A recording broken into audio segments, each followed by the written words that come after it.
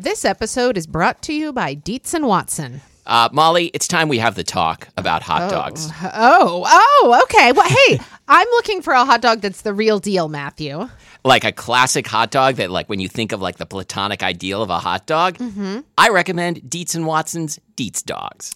Well, I've heard that they're handcrafted and made using only Dietz and Watson premium meat. I can vouch for this because Dietz and Watson sent us a big box of hot dogs and other delights. And wife of the show, Lori, and I had them for dinner last night. We had the classic beef Dietz dogs with toasted buns with sauerkraut and pickled jalapenos and Dietz and Watson ballpark-style yellow mustard. Do you think you'd recommend Dietz and Watson hot dogs for fried rice? Oh, yeah. Fried rice with some sliced hot dogs. I'm going to be doing that soon.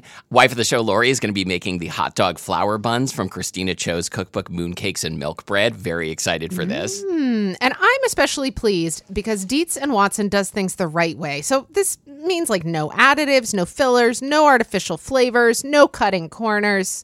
You can feel good about this stuff. Dietz and Watson. It's a family thing since 1939. Shop now at dietzandwatson.com/the right way. That's Dietz, D-I-E-T-Z, and Watson.com/the right way. I'm Molly. And I'm Matthew. And this is Spilled Milk, the show where we cook something delicious, eat it all, and I talk with my hands, even though you can't see me doing it. And this episode was suggested by listener Nicole, who suggested apricots. Yay! I cannot believe. Okay, this is episode number 505. Yeah. For those who are counting. It's taken us this long to talk about apricots. I have to level with you. I don't know if I like apricots. So we're sitting here with a bunch of apricots on the table in front of us. It looks like a fucking still life right here. And Matthew was just like, what should we do with these? No, what I meant was, like, do we need, like, a knife? Do you want to, like, cut them with a knife or something? So one thing I want to talk about here is that apricots are the only fruit that I usually, before I reach for a knife, I try to pull them like into two pieces just with my hands. Okay. I don't think I do that with any other fruit. I mean, there are fruits that I do that with using my teeth. Like we just got some cherries. Have you tried these? Yeah, but I don't usually separate them into two halves. I understand. Yeah. Although do you know what I mean? when you do, like, they look like a little, I was going to say like a cherry that's been cut in half, like sort of like an avocado. But that's not true. No, it's not true at all. But you know what, Matthew, I'm so glad that you brought up cherries because actually, wait a minute. Are they drupes? Are cherries drupes? Oh, you know they're drupes. Because apricots are drupes, and we're going to get to that. These are all like rose family fruits, right? I don't know. Genus Prunus. Genus Prunus, yeah. Yeah. Okay. All right. We'll get there. But anyway, first we should begin on memory lane here with apricots. And I'm going to lead us off. Please. So I remember as a kid, I just remember it being like a thing about my mom, aka Tony Negroni, that she liked apricots. And I remember her getting excited when apricots would appear in the grocery store. I remember her coming home, and I think she was the first person I ever saw kind of put her finger in the stem end and pry an apricot apart into two halves. Okay. Yeah, no, I'm excited to try that. It sounds really like sensual and tactile. Yeah, you can try it later with your spouse. We're just each going to have an apricot and just kind of dig our thumbs in there and see how it goes. Yes. Okay. Yes. Yeah, I like it. Okay. Because I mean, these they do have a very like sort of human like shape. Yeah, you did just compliment one of these apricots on it's the shape of its rear end. Oh yeah, no, it's thick. It is. These are some thick cots. Memory lane. Okay, so first of all, like when you mentioned that, like I feel like I remember. Thank you. This one's really anatomical. It really is. Okay, yeah. Go on. So it like the millennials would be definitely into eating this. Wait a minute. What do millennials have to do with it? There's like a conventional wisdom is that millennials love eating ass. They just do it all day long, and that's. What? I'm serious. Oh my God, this show is not safe for June. Okay. But what else? Wait a minute. What else? Hold on. Wait, where does this kind of stuff come from? I don't know. I mean, I assume it's probably true. What is our okay? Well, you We're and I, Generation X. yeah, but I'm like really on the You're cusp. really on the cusp. You're almost a millennial, but I think the judges are going to rule against you. Yeah, on this no, one. I think like spiritually, I'm more Generation X. And what are we known for liking to eat? I mean, I guess like pizza. Okay, all right, I'll take that. Wait a minute. Like, what are we known for? Like sexually? I mean, Well, I I don't don't know know. because we're like the generation after like the sexual revolution. We're like the generation that has like depressed sex. You know? I don't want to be known for that. No. At all. Oh. Okay. Well, I was just thinking like grunge meets okay. sex. Yeah, that's interesting. Like, you know, Man in the Box is playing.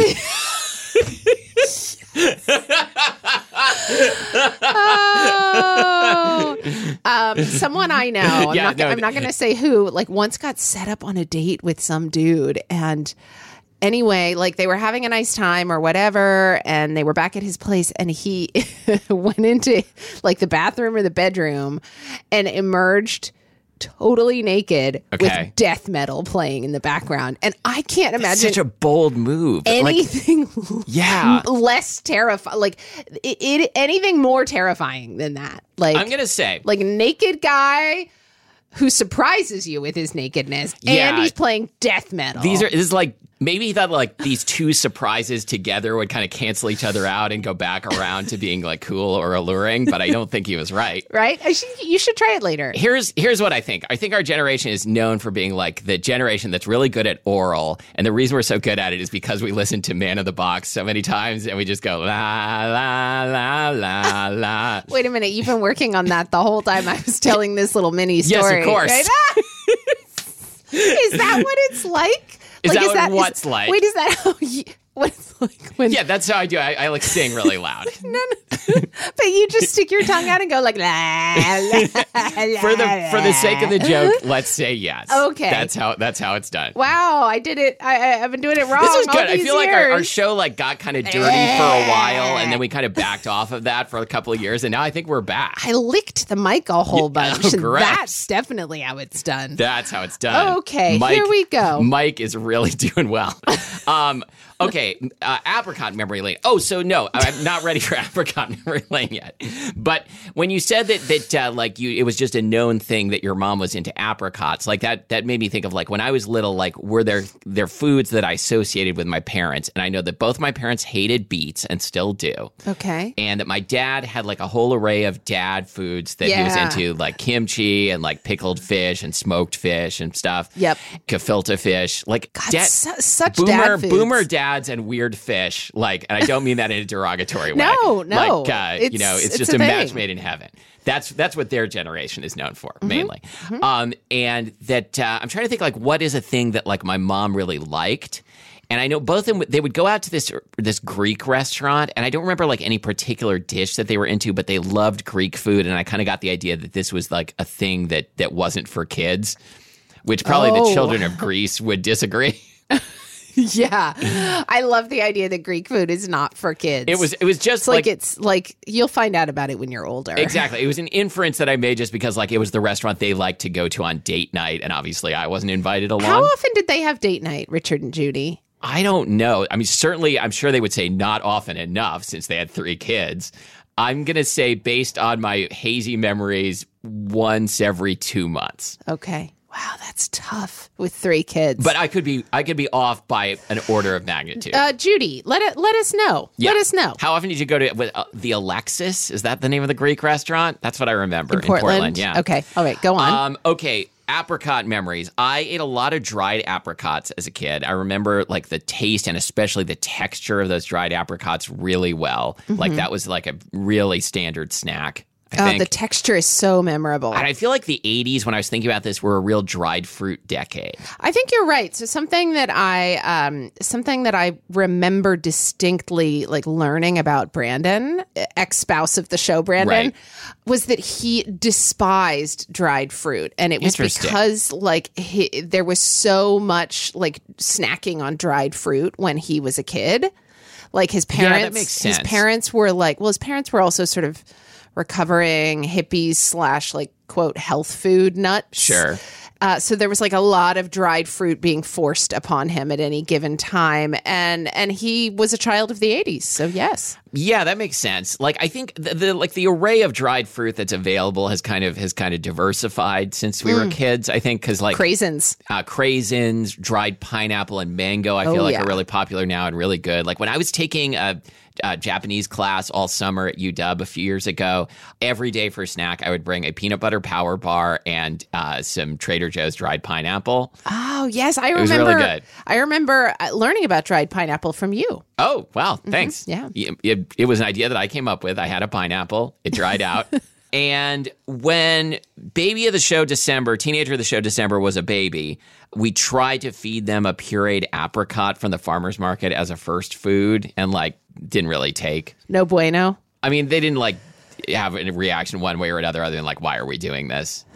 I remember, as I've discussed on the show before, I remember seeing you, Lori, and then baby of the show, December, in like a baby Bjorn at the University Farmers Market. And you were very intimidated. I was very intimidated, but I that would have been around the time that you were purchasing an apricot for then baby of the show. That's right. December. You might have been there. I might have been there. Yeah. Okay. Yeah, okay. So let's talk about like what these things are. Okay, well, you did the research, so you tell me. I have no idea. Okay, so apricots are a species of the genus Prunus. Genus Prunus. It's really fun to say, right? Which is the same genus as other stone fruits. I mean, plums for sure. Yeah, there we go. Peaches, nectarines. The most commonly cultivated apricot species is Prunus armeniaca. How do you think you say that? I like Armeniaca. It sounds like a death metal band. Armeniaca?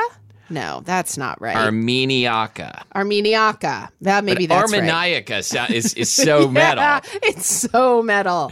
Enter Sandman. Carrying an apricot in each hand. Yes, okay. Anyway, so this is the most cultivated apricot species. Exit light, enter fruit. Exactly.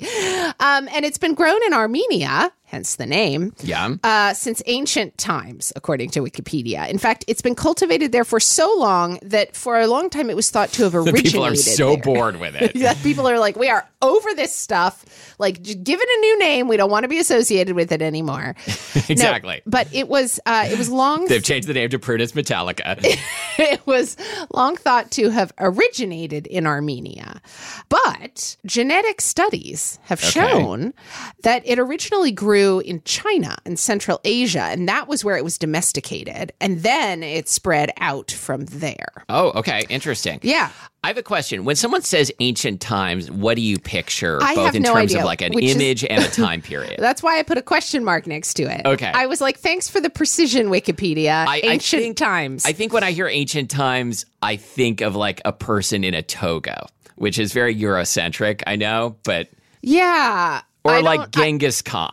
Which I realize is a different time period. That's a different time period. Yeah. Wait, was Genghis Khan before or after people in togas?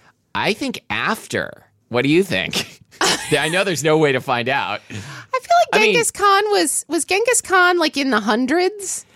Like the second century? Togas like around like BCE? That's what I was thinking, yeah. Because I'm basing this on the comic BC. But also, people still wear togas now, whenever I go to toga parties, yeah, right? Which I go to frequently. Okay, well, anyway, I want to keep talking about Prunus metallica. Okay. You're about to interrupt me. Well, I just wonder, you know how like when you discover when you discover a species or something, you get to name it. Wait, is that always? That's not how it goes. I think so. I mean, then later, like some other taxonomist will come along and say, "Oh no, someone else discovered that first, and they get to name it." Or that's not from Armenia. But like, I wonder if there is something that has the specific name Metallica just because the person was a Metallica fan. Oh, I hope so. It seems like there probably is. Probably an insect because there are so many species of insects. Okay, cool. We'll find out later. Okay. And let everybody know. All right, I won't interrupt. So it was domesticated in China and Central Asia, and then spread from there. So to West Asia, including Armenia, Europe and North Africa, and then east to Japan. So right. yeah. Anyway, there are lots of other species that are also widely cultivated. The Manchurian apricot, the Japanese apricot, Siberian, Hongping. And umeboshi is like a little apricot. I believe so. Yeah. Yeah. One more thing about Armenia before we move on. Apricots are the national fruit of Armenia. Okay. But Turkey is the largest producer of apricots. All right. This all led me to thinking about what might be the national fruit of the U.S. Do you want me to know? guess? I don't know. Didn't you already see it on the agenda? No. I turned it over just in case you put it on there.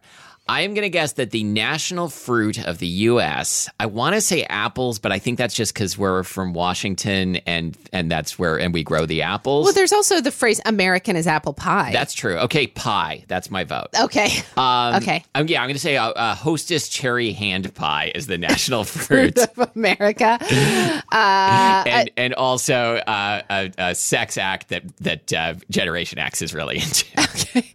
No, the national fruit of the U.S. is the blueberry. Interesting. I feel like the producers' organizations of other fruits, like that there must have been some sort of real like smoke-filled room drag out legislative battle over this. Probably. Right? Yeah. Okay. Anyway, so all which you hail can the hear blueberry. about on I don't know, Radio Lab. Yeah. Okay. Anyway, so apricots are drupes. Can you once again remind me of what that means? Doesn't it like it's got a seam? It's got a seam, so it's from two ovaries fused together, probably two carpels. I don't remember the difference, and it's got a large seed in a hard protective coat, and then the flesh is clinging to it. Okay. That's a drupe. Okay, it looks a lot. Wow, wait, you just ripped that apricot in two in like the way that like a strong man would rip a phone book in half. Yes, exactly. Like an old timey. This is how I think of Tony Negroni doing the apricot. Here, let me see if I can get this one to do it. Wait, can I do one? Yeah, here. Well, sorry. No, it's okay. I needed you to start it for me. Oh, this is so satisfying. Isn't that so satisfying? And now can I start eating it? Well, sure. So these are the ones from, I brought some from the farmer's market. This is from Collins Family Orchard. Mm-hmm. These are just from PCC. How is it? It doesn't have fine? a lot of flavor. Okay, let's see. You're right. This one is more on the sweet end of things, but I'm enjoying it. Okay, Matthew, now. I do like the tanginess of the skin. Okay, try this other one. This one has more. That's better. Acidity. Ooh, I like that. Way better. Mm-hmm. I think the texture of the first one is a little better. This one has a little stringiness to it, but it's worth it. Oh, I love that. Okay. Anyway, so these kind of look like small peaches. They're even a little fuzzy. So, and one of them has like a peachy blush, which I kind of didn't know you would get in an apricot. Well, here's the thing. So they're usually like they're kind of yellow to orange in color, and they're often reddish on the side most exposed to the sun. Okay. So the surface usually feels velvety with these short hairs. The flesh is unless you like rub them with some copper tone sunscreen. Yeah. Banana boat. And then they wouldn't get the reddish hue, you think? The flesh is usually firm and not as juicy as other stone fruits. Like I don't really think about eating an apricot over the sink. Right. You know? Yeah. We did a peach episode, right? Because like the way I eat a peach is disgusting. No one should have to see it except you. Oh, okay. Anyway. Did you recall this from the peach episode? No. Wait, no. The way I eat a grapefruit is worse. I remember specifically when we did the grapefruit episode, you were really upset by the way I was like slurping at the grapefruit. What did you do? What did you do with it? I want to say like I sort of like bite into it and then try and suck the juice out like a vampire, but in a very slurpy way, like an extra slurpy vampire. There's another pleasantly tart one. Anyway, the taste runs from tart to sweet. Mm-hmm. And each fruit contains a single seed here, which kind of looks like an almond, right? Same genus, right? Same, yeah. And it's got a single seed in there, which is encased in this hard shell. And have you ever extracted the kernel or the seed? From an apricot? Mm-hmm. No, but like, isn't that what they use to make like amaretto liqueur or something? Or amaretto cookies, maybe? Is like apricot seeds? I'm not sure. I don't know. I feel like they're supposed to be almond flavored, but that would be too expensive, so they use Do you have like a little bit of apricot that you need to get rid of in your hand? Yeah. Okay, why don't you just get rid of it, Matthew? All right, we're going to talk more about these apricot kernels or seeds here in a minute. But Okay. So Good teaser. you and I have both read John McPhee's book Oranges, Yeah, right? That for sure. classic. So that was the first encounter I ever had with the idea that like fruits are frequently grown by grafting. Yes, and I still don't totally understand that. I don't really either. Although aren't most citrus fruits grown on like sour orange rootstock or something like that? Or I haven't read it in a long time. Me I neither. believe you. If you remember it that way, it's probably right. okay, well, apricot cultivars are usually grown on a plum or a peach rootstock. So here's my question about this process, and you may or may not know the answer, and this is a serious question. Where do you get the roots to do that? Do you have to like grow? Do you have to like start by growing a whatever you said? Rootstock? The plum or like the peach? plum or peach, and then like kind of saw it off and graft your apricots onto it? I mean, I'm guessing That sounds so complicated. it does. You developed how did this people technology, figure right? this out? How did you figure it out? I discovered dried pineapple. That was easy. That was just neglect. I'm going to have to get back to you with Okay. the full story of how I discovered grafting. Did you try it first with humans? And that didn't work go so well? I did.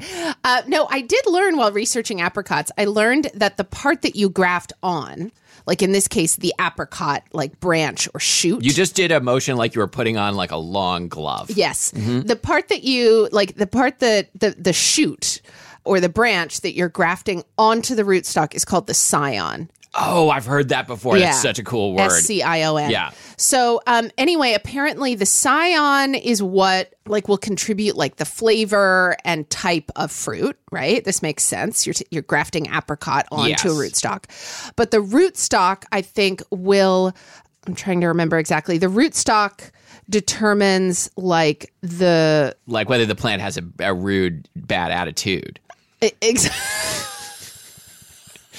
No, it determines like where the plant grows, like the shape the plant grows, like all that kind of stuff. But the rootstock doesn't determine the flavor or type of fruit. So why do they graft the apricots? Like I know like European wine grapes are usually like grafted onto American rootstocks because like otherwise they get destroyed by pests. Well, I know that apricots are frequently like plagued by pests. Yeah.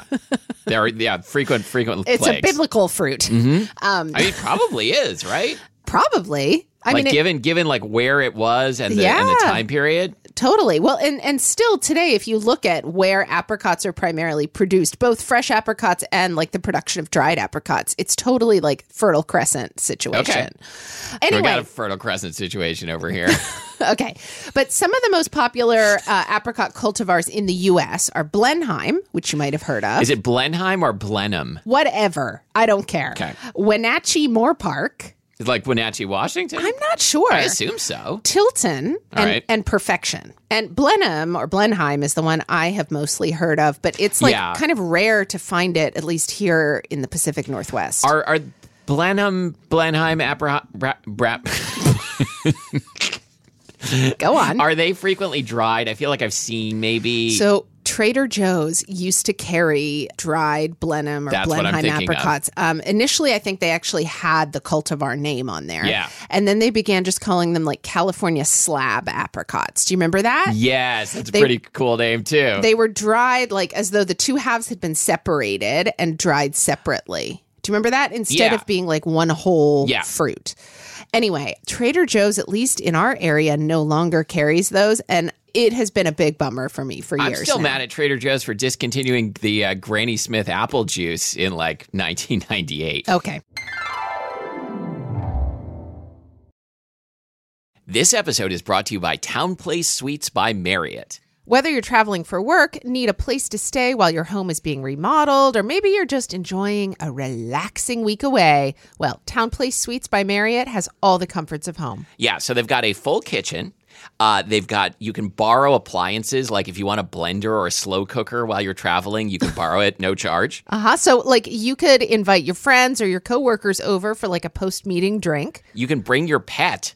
Totally allowed. Oh, I love this. Oh, Oh, I see. They even have special pet items you can use. And they have the built-in Elfa closet system. Nothing makes me happier when I am traveling and I have like a place to put away my clothes. Molly has seen what happens when I don't have a place to put away my clothes. Nobody wants to see that. Nobody. Yeah, so like a whole closet system where I can really like unpack for reals, I am down. Well, this is made for you then, and this is Town Place Suites by Marriott. Town Place Suites by Marriott has all the amenities you need to feel at home during your stay. Find the comforts of home at Town Place Suites. Go there with Marriott Bonvoy.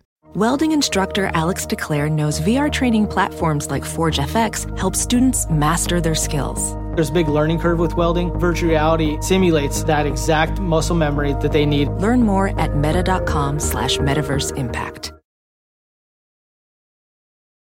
It's time for Mr. Etymology. Do we have like a segment song for this? I'm Mr. Etymology. Oh, we're gonna sing the song. Oh, okay. You go ahead. You're the trained singer here. I'm not the trained musical improviser, though. Go on.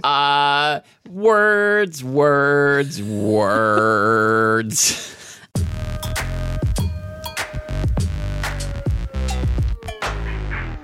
So the word apricot first appeared in English in the 16th century as abricock. I knew like in old-timey speech, like Middle English, I've heard them called apricocks, which is really funny. It is. This came from the Middle French aubercot, or later abricot, which is what is the French word today for apricot, and from the Spanish alboricoque and Catalan albercoque. Okay. In turn from Arabic al-barkuk. Okay, that makes sense. Which means the plums. And from the Byzantine Greek berikokia, or apricot tree, which is derived from the late Greek. Go for it. You're the one who's been to Greece. Praecokion, or apricot, which comes from the Latin persica praecokia, which is like peach. Precocious. They're a precocious fruit. Early ripening is what praecocus means. Couple early things. ripening. This is one of the best. This is one of my favorite Mr. Etymology segments so far. I can't even follow that. I copied that straight from Wikipedia. But now by the way. that I you can't point it follow out, it. I can see where there's like a persica in the word apricot. It's really cool, right? Like I thought they seemed unrelated, and now I can see the resemblance. I have a question before we get to the map. Okay, because then we have a map of the etymology here. So sometimes I have learned. I listened to a linguistics podcast called Lexicon Valley. Of course you do. And one thing I've learned is that sometimes in English and presumably in other languages, a word will change because it's too similar to a word that has become risque or taboo. And the classic example is that a rooster used to be called a roostcock, and rooster is a very new word that was popularized purely because people didn't want to go around saying cock anymore. Oh, and I wonder if the same apricot case? went through the same thing, and they're like, it's unseemly for our women and children to be talking about apricocks. Let's borrow from the French and call it apricots. Yes. Right? Yes. I could totally see this being a real thing that happened. I want to start listening to this podcast. It's a pretty fun podcast. Okay, yeah. What's it called again? Lexicon Valley. Okay, terrific. Okay, so while I was on Wikipedia, I found a map of the etymology of the word apricot, and this really helps illuminate what we just talked about. So, praecokia, which it comes from Latin, then moved to Greece and became praecokion, which became berikokia in Byzantine Greek. I feel like we're doing the same thing we just did, we're only just doing it in reverse. Okay, here we go. Then we're going to the Middle East, where we're getting the word in Arabic, al-barkuk. Then we go over to Western North Africa. Mm-hmm. Hold on, where are we now? Oh God, no, is that No. Well, now we're going to go back up into Spain. We're going back up into. There's no word here in North Africa. I wonder if it was al-barkuk all along here. Okay, is it Morocco over there? Or is that further south? You should not get into this kind of conversation on the podcast because then everyone will see the holes in our geography knowledge. The other day, so one of my coworkers lives in South Africa, and I keep like assuming her time zone incorrectly. And I realized it was because I had the idea in my head that South Africa was near Australia.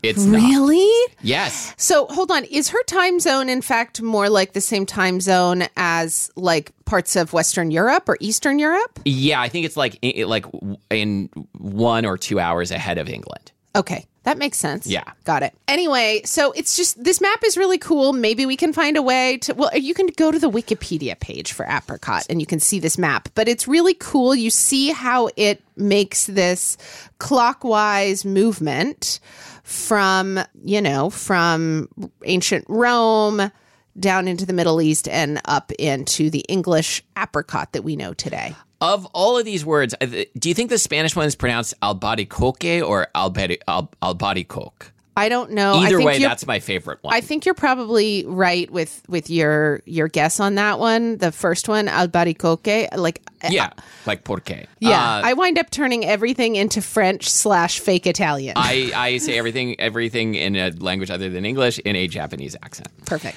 Hold on. Yeah. We cannot stop. We cannot move on from talking about the etymology of the word apricot without giving a shout out to the movie Call Me By Your Name. Okay.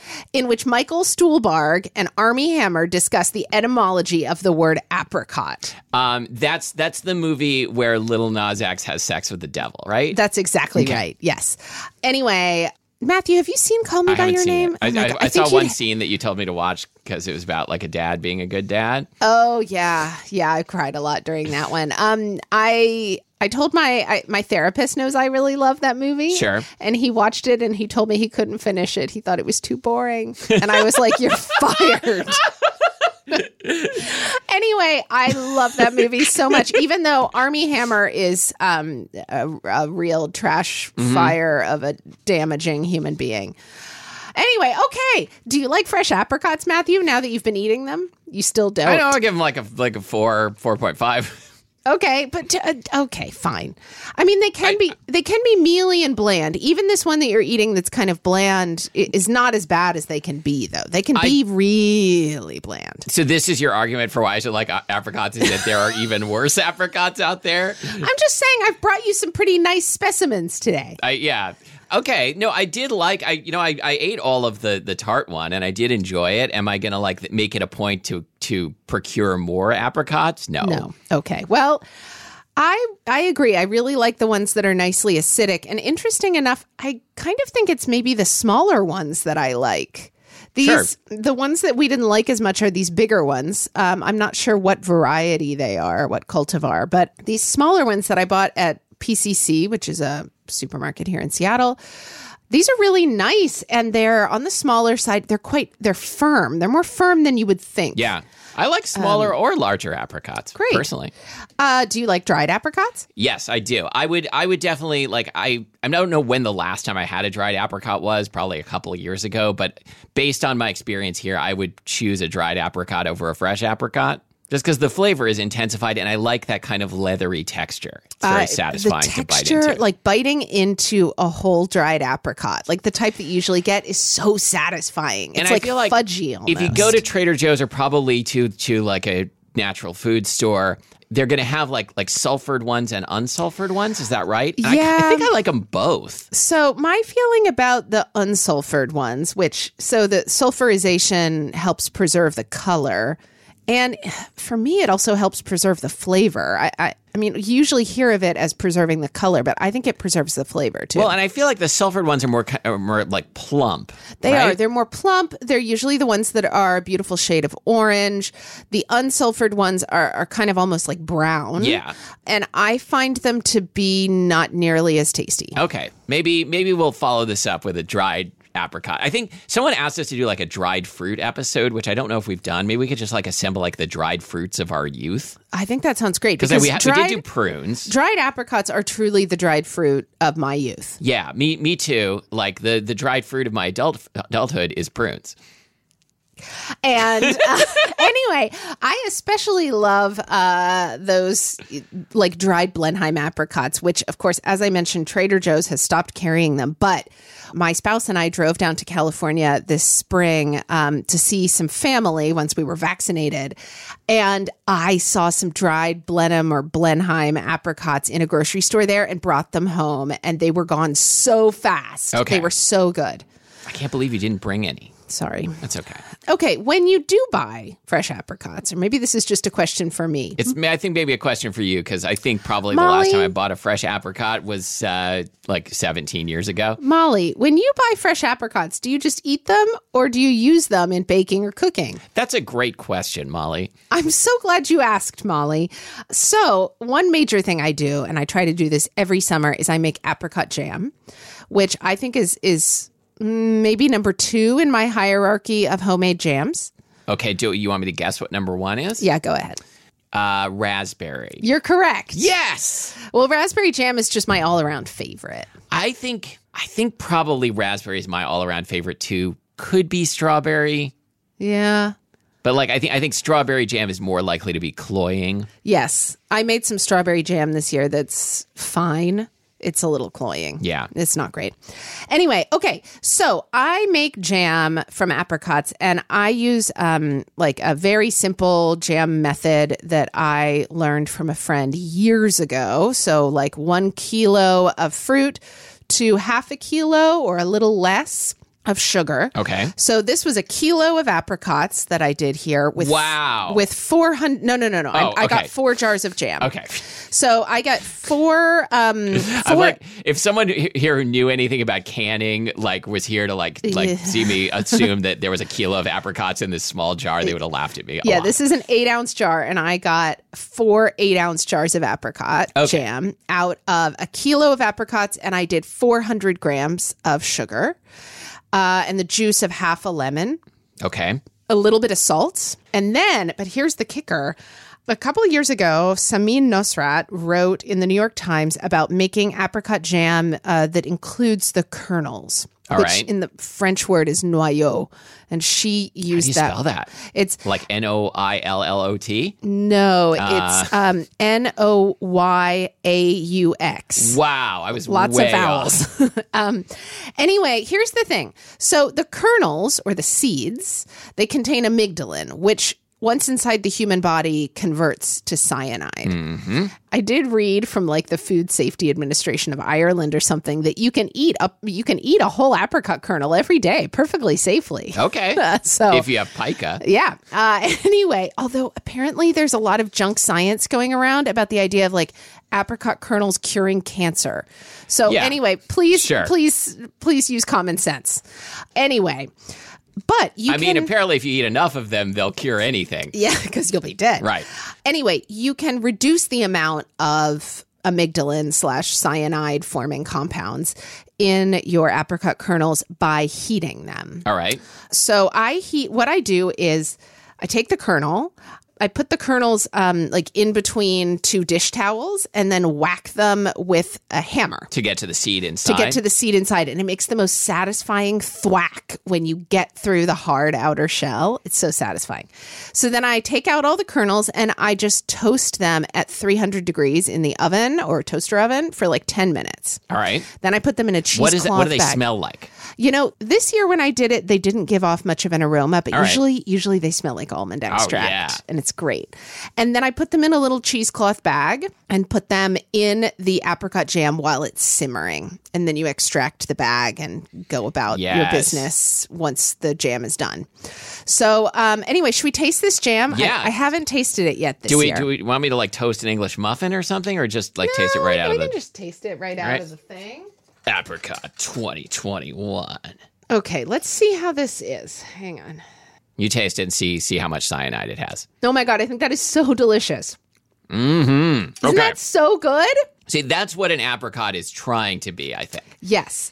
Anyway, I don't think you really get a lot from putting the kernel in there, but I do think it gives like an extra floral thing that wouldn't be there otherwise. Plus you get the satisfaction of getting to like smack open some kernels. Yeah, and it's not that difficult. So anyway, if you want to try this, you can look up Samin Nosrat's recipe for apricot jam with the noyau. How about we link to it? Oh, God, we can. Yeah, on the New York Times website. Also, I wrote on my blog a million years ago about sort of my basic jam formula. I think I wrote it up as Italian plum jam, but you can sub in apricots. Yeah, my basic jam formula, you just kind of like go back and forth between the one chord and the 4 chord, and then you can solo over that.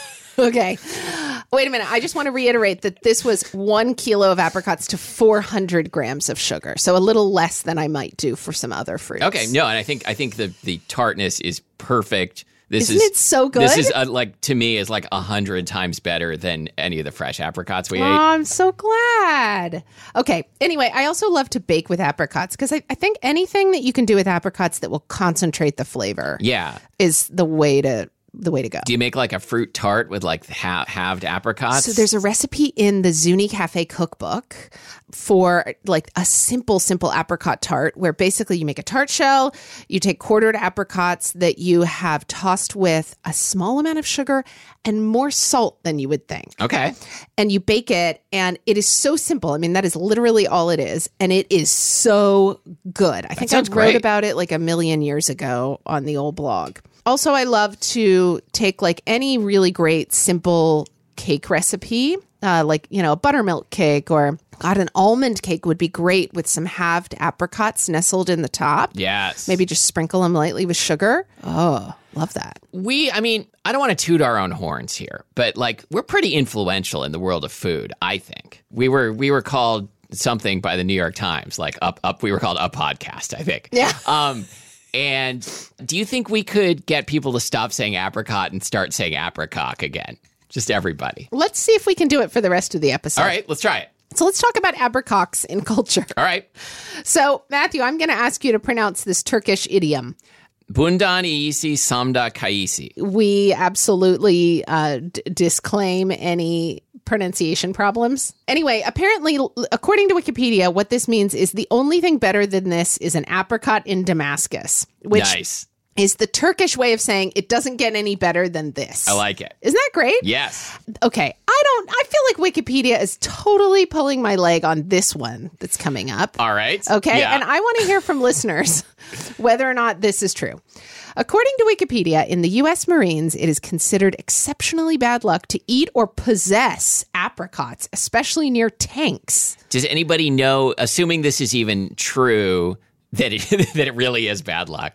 Did you find any documentation of like where the superstition might have originated? No, but apparently it's been documented since at least the Vietnam War and is often cited as originating in World War II, though I'm not sure of the exact reason. Even naming them is considered unlucky, so they're referred to as cots or a fruit. Like how Macbeth is the Scottish play. I was talking with teenager of the show December the other day, who's a theater kid, and I said, if someone was going on their way to to the theater to play Macbeth, and you said to them, "Hey, good luck, Macbeth," would that be like doubly cursed, or would they cancel each other out? Wait, I didn't know this about Macbeth. Oh, you're not supposed to say Macbeth in the theater. You're supposed to say the Scottish play because it's bad luck. Is this like how you always say break a leg? Yeah. Okay. Cool. Oh, wow. This is our trivia. Okay, new segment, Thriving with Trivia. So wait, how often does this come up in the Marines? I know. Are they like eating tons of A-fruits? Yeah, like... Really? I don't know. I want to hear from... Especially near tanks. I want to hear from all of our listeners who are U.S. Marines or former Marines.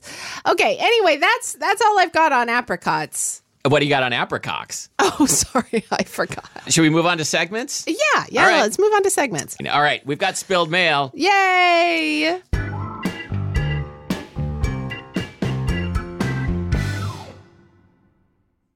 This one is from listener Colton, who asks, I would be interested in hearing from both of you on your leftover pie preferences. My spouse and I don't approach leftover pie the same. If it was originally warm, she likes the leftovers to be warmed in the microwave, preferably a la mode, and who can blame her? I'm 100% fine with that, but it's like I've physically wounded her when she sees me eat a room temperature slice of pie.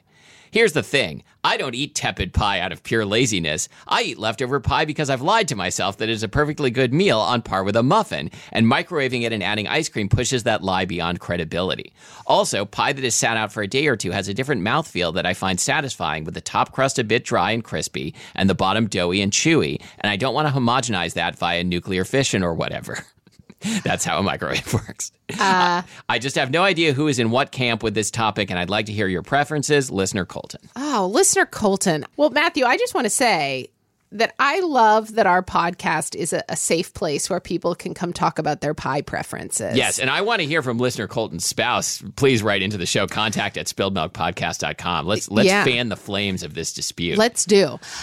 Okay, so here's my feeling. Let's microwave the flames. So here's my feeling. I think we discussed this on the cobbler episode. I don't really want my fruit desserts warm. I don't want them warm. And I don't know if this is related to the fact that I often like eating fruit cold, which we discussed on a long ago episode, and our listeners set themselves on fire afterwards. That's true. Do you remember that? Yes. You and I both talked about really liking to eat fruit they when it's reacted cold. as if we had gotten into a tank holding a sack of apricots. Anyway, exactly. Anyway, so here's my thing. I don't really want any of my fruit desserts warmed. I mean, I'll eat it when it's still tepid or, barely warm out of the oven, but I'm not going to rewarm it for sure, because in addition to the texture that you're talking about, the day old texture, I also like the kind of fudgy gloopy texture of the room temperature fruit. So you're on listener Colton's side. I sounds am. Like. Listener Colton, I'm there for you. Okay, so for me, if we're talking about pie, I agree with you and listener Colton. I would rather have a room temperature piece of pie than a reheated piece of pie. What would you do if you had stored the pie in the refrigerator? That's what I was about to get to. Okay. So as you know, recently I've been on a slump kick. Yes. Oh, weren't you going to give us a slump date? A slump update? Yes. What was the update supposed to be? Oh, how is it when it's day old? Yes. That this constitutes the slump date right now. Because the recipe, hold on, to bring readers up to speed, the recipe said they are readers. That thanks slump, for reading our show. That slump doesn't keep well and doesn't reheat well and it needs to be eaten right out of the pot. Right. So I do think, well, first of all, right out of the pot, it's too hot to eat. But it needs to cool for a few minutes. Yeah. And I did like the hot slump, but I didn't want to store it at room temperature. It was, it's very liquidy, and I was afraid it would go off in some way, okay. Right? So I put the leftover slump in the fridge, and the next day I microwaved it kind of up to room temperature, not up to hot, but I did introduce some nuclear fission to the equation, and it reheated great. Wow. I wonder what the deal is. Yeah. I'm so glad for this slump date because I've been wanting to make more slump. Yeah. No, I really liked it. I don't think anyone else in the family really liked it the way I did, but I'm going to slump again. Hold on. But you were starting to say something about cold pie. Oh, well, would you ever store a leftover pie in the fridge or you store a cooling pie on a windowsill and then a bandit comes and takes it. I know that. I just had this thought when I made cobbler recently. Yeah. Because usually I will store leftover cobbler in the fridge, but I thought to myself, why not just leave it out? If this were a pie, I would leave it out. Yeah. Is there? It feels a little different to me, but I don't know why. Me neither. Anyway, yeah, I think I agree with you. I don't want a hot fruit dessert. I want a strawberry shortcake where the biscuit has just cooled. So yeah, but I if I went over if I was hanging out with listener Colton's spouse and they heated up some pie and put a scoop of ice cream on it, would I refuse? No, that sounds good, but it wouldn't be my first choice. Okay. All right. Okay. Well, listener Colton, it sounds like we are really on your side here. Yeah. We any crazy thing that a listener sends in, we agree with you. Let's test that. Okay. I can't wait. Okay. Well, okay, that was great. Let's move on to Now But Wow.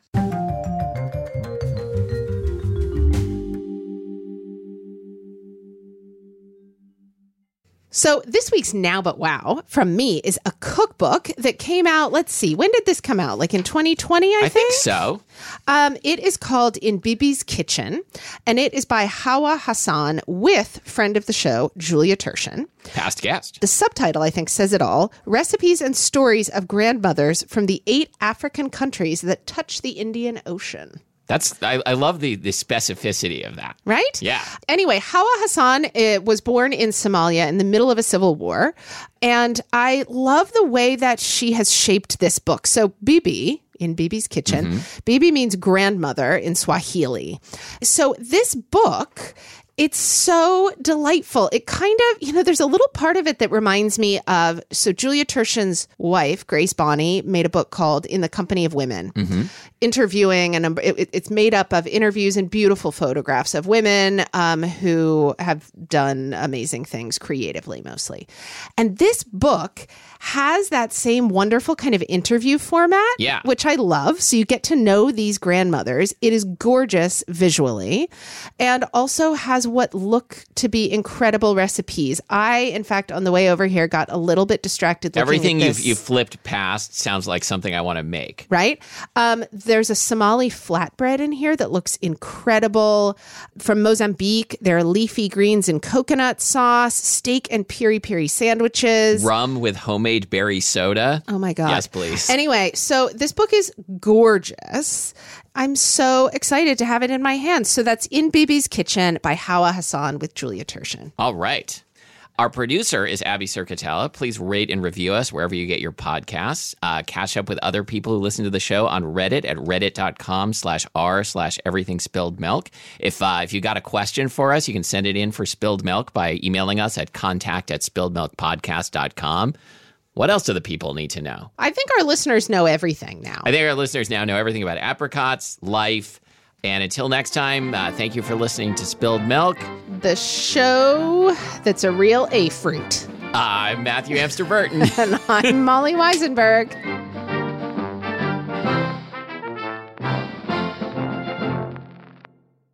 And then you whisper Mr. Etymology at the end. Oh, sorry. Let's do it again. Words, words, words. Mr.